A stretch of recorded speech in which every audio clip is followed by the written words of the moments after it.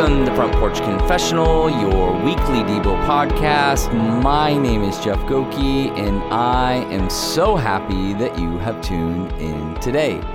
Welcome to episode 273, and welcome back to my front porch. Hope you are doing great. Hope you're having a great day or great night, whatever time of day it is. Hope you're doing really, really good. It's so fun, I get, people tell me all the time, I listen to you on my walk or on my run, or I go around the block and it's the perfect time, or I'm on my way to class, or I'm on my way to school, and it's like the perfect little thing on my drive. So I love that. Thank you so much. I really do appreciate all those kind words that people give to me. I really, really do appreciate that.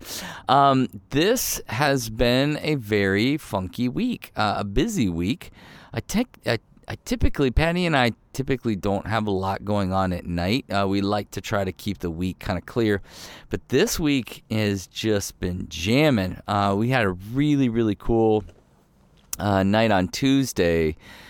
We did at Phoenix One we did a night with pastors. So I got some local pastors, large churches, medium-sized churches, small churches, and had them all together, and we just did a dinner, and we did some really, really cool creative things to get them to interact and open up and talk, and it was a really special night.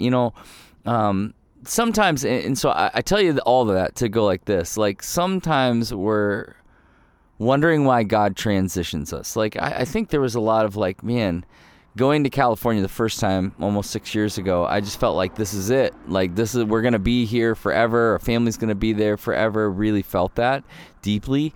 And the transition here to Phoenix was hard, and it was what's going on? God, what are you doing? And I think I had these little moments. I call them little Ebenezer moments. They're these moments that they're like little monuments. Then you just put them in the ground, and they're the reminder, God is faithful, and He's reminding us, look, this is what you're supposed to be doing. This is where you're supposed to be going. And it was just so encouraging. It was so encouraging to see these senior leaders who have been through so much just open up and talk. And they were just from different churches, but serving the same Jesus and struggling through things. And it was really, really beautiful. And I was just really thankful, just very thankful, and just thanking God, wow, you've allowed me to be a part of this, and I'm so, so grateful. So it's just been a really busy week, but not a bad week, and so that's why you're getting a podcast on Thursday. So I'll do one Thursday, Friday, and Saturday this week, to kind of make up for the ones I didn't get in this week. But so I appreciate all of you who, I know a lot of you are very consistent listeners, so thank you for your patience, and thank you for continuing to listen.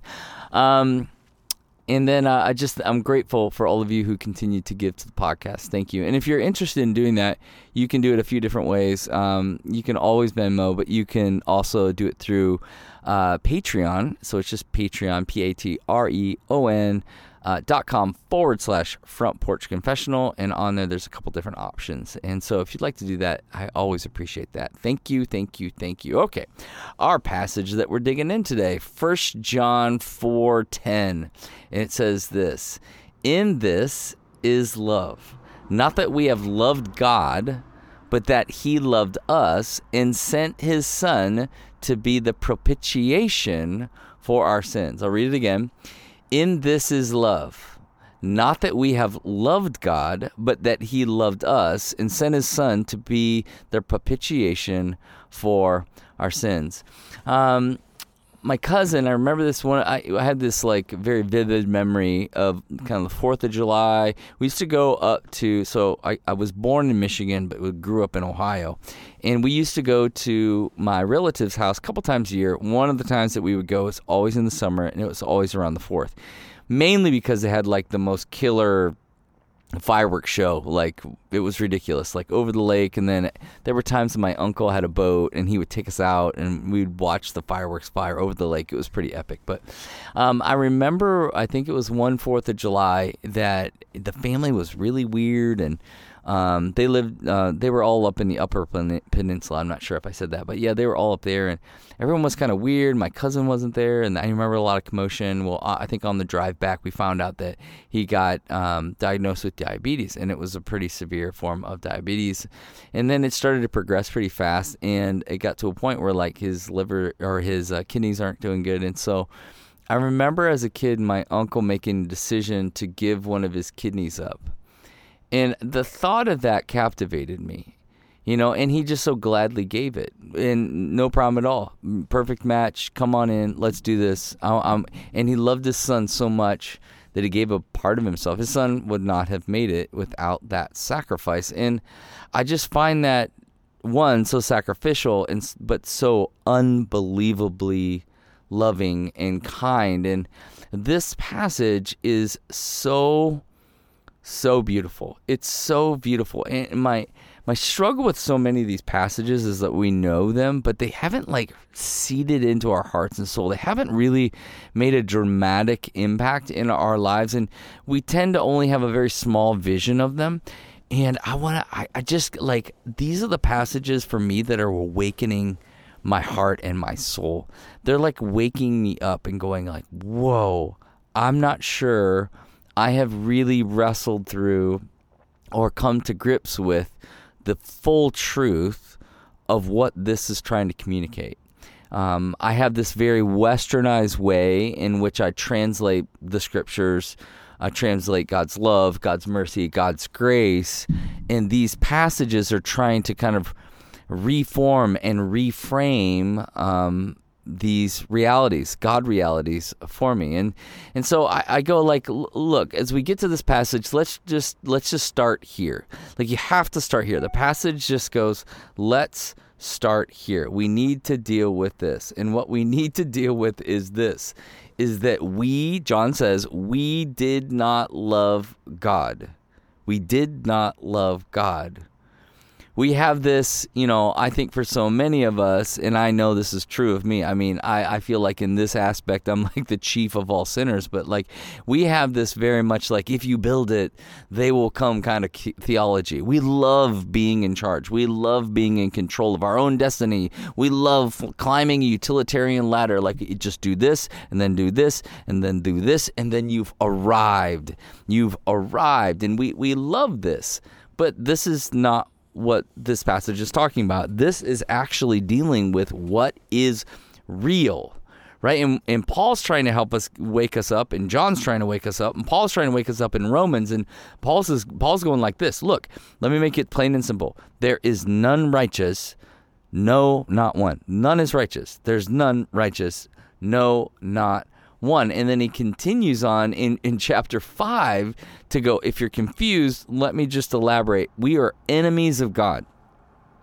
Enemies of God. Well, oh, I don't like that. Let's not talk like that, right? No, let's just have the good feels. No, we got to deal with this stuff. We actually have to deal with this, right? Because they're pulling from Old Testament authors too, right? Like Isaiah's like, look, all of your good deeds are as filthy rags before a holy God. I don't like that. I don't know. I'm a good person. I do good deeds. Here is what all of that means, right? Here is what the canon of Scripture is trying to help us understand this. We are in trouble. We're in trouble. We're in trouble. We can't earn His grace. We're enemies of God. We can't change His mind. He's holy, holy, holy. He's set apart. And John is trying to wake us up, and he's telling us we need to get honest with our love.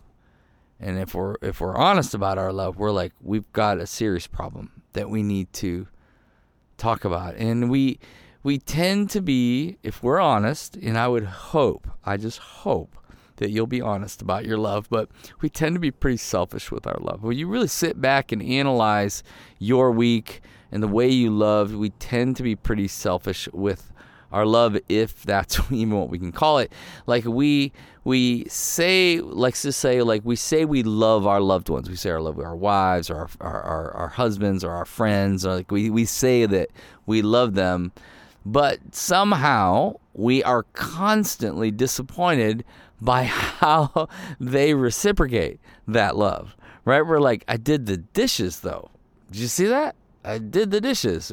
Give me some love, right? Like, hook a brother up. And it's like, no, you're proving the point. We're proving the very point. It's not love. But what is love? True love is Christ's love. And what does Christ's love do? It sacrifices. It sacrifices freely.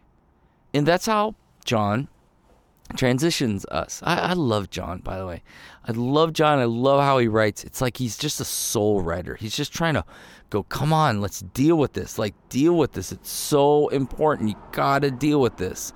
I find Paul at times pretty like confrontational. Like, he's just like, Paul is so brilliant. He's unpacking all this deep theology, and he's just like line after line, just expository type of teaching to us, right? Just getting after it. John, to me, he digs in a bit deeper, and he's trying to get that thing under the thing and us deal with that, right? And Paul tends to be, it seems to me, Paul's like logically. Every once in a while, Paul breaks out in these songs like, who can understand the mind of God? Who can comprehend his ways? And I'm like, yay, there you are. Like, John tends to write like that. He tends to write in that kind of way. And he's transitioning us here. And he's going like this. Listen, let's just be honest about this. We didn't love him. We didn't. But guess what? He loved us. And honestly, that's all we need to know. It really is all we need to know. You know, because how weird would it be if all of a sudden we found out that God said, listen, if you do X, Y, and Z, then you will receive all my love. If you give me more money, then you will receive all my love. If you go to church more often or read my Bible more often, you will receive my love. Like, that would be weird, right? Like, it would feel like we could manipulate him. Like, look at this. You see what a good person I am? See how much I'm doing stuff? See? Guess what? God's really loving me super good today because I did a bunch of good stuff. Like, I don't want to worship a God like that. I don't want to worship. That's like, it's like a mafia boss, right? No, I don't want that. Like, God's not a shyster. But this, unfortunately, is how most of us think about our relationship with God. And I believe it's why so many of us, we struggle with this deep sense of his sacrificial love. We really, really struggle with it. And what John is trying to say is, no. This agape love is who he is. It is his very nature. It's his very nature, and his very nature loves. His very nature loves without boundaries. And to prove the full extent of his love, what did he do? He sent his son Jesus. He sent his son Jesus. This is so beautiful. Jesus, and this part, like, this part is so amazing. It's so beautiful that Jesus, that God sent his son. And what I find so interesting about that is that Jesus was not the propitiator, right? He wasn't the one that delegated out the suffering and the sacrifice. Nope. He became that sacrifice. God did it, not us. We did nothing. God came to us, Emmanuel, Jesus, God with us, and he did that sacrifice. We did nothing, absolutely nothing. Remember, we are enemies of God, separated from him because of our sin. And he, what is he? He is the propitiation. He's the propitiation. And we need him to be that because we are so sinful. He is loving, and we are not. But we get to receive this free gift that he gives to us. Not because of anything that we have done, Paul says. It's a free gift. Jesus stands in that place between the Father's wrath. And he says, I'll take that. I'll take that on. I'll take the full weight of that on. And if you remember what we, in another passage, it said that so that we can become the righteousness of God. He who knew no sin became sin so that we might become the righteousness of God. Wow. He did that. He laid down his life. He loves. And we need to receive that selfless love. Hear me very clearly. God is not trying to get anything from you. He's just a gift giver, and he loves doing it. He loves giving you grace and mercy that are new every morning. And he loves to love you. Receive his love. Stop trying to earn it. Because true power is found in propitiation. True power is found in propitiation. So the question is this: are you still trying to earn God's love? I struggle with this question all the time, and I think it's so important. We need to deal with that. God, we love you. Thank you for first loving us. Thank you for sending your Son to be the propitiation for our sins, laying down his life for us. We glorify you, and we thank you, and we love you. So, take a breath, reflect, and believe that the God of the universe is nearer to you than your own heartbeat. Until next time, cheers.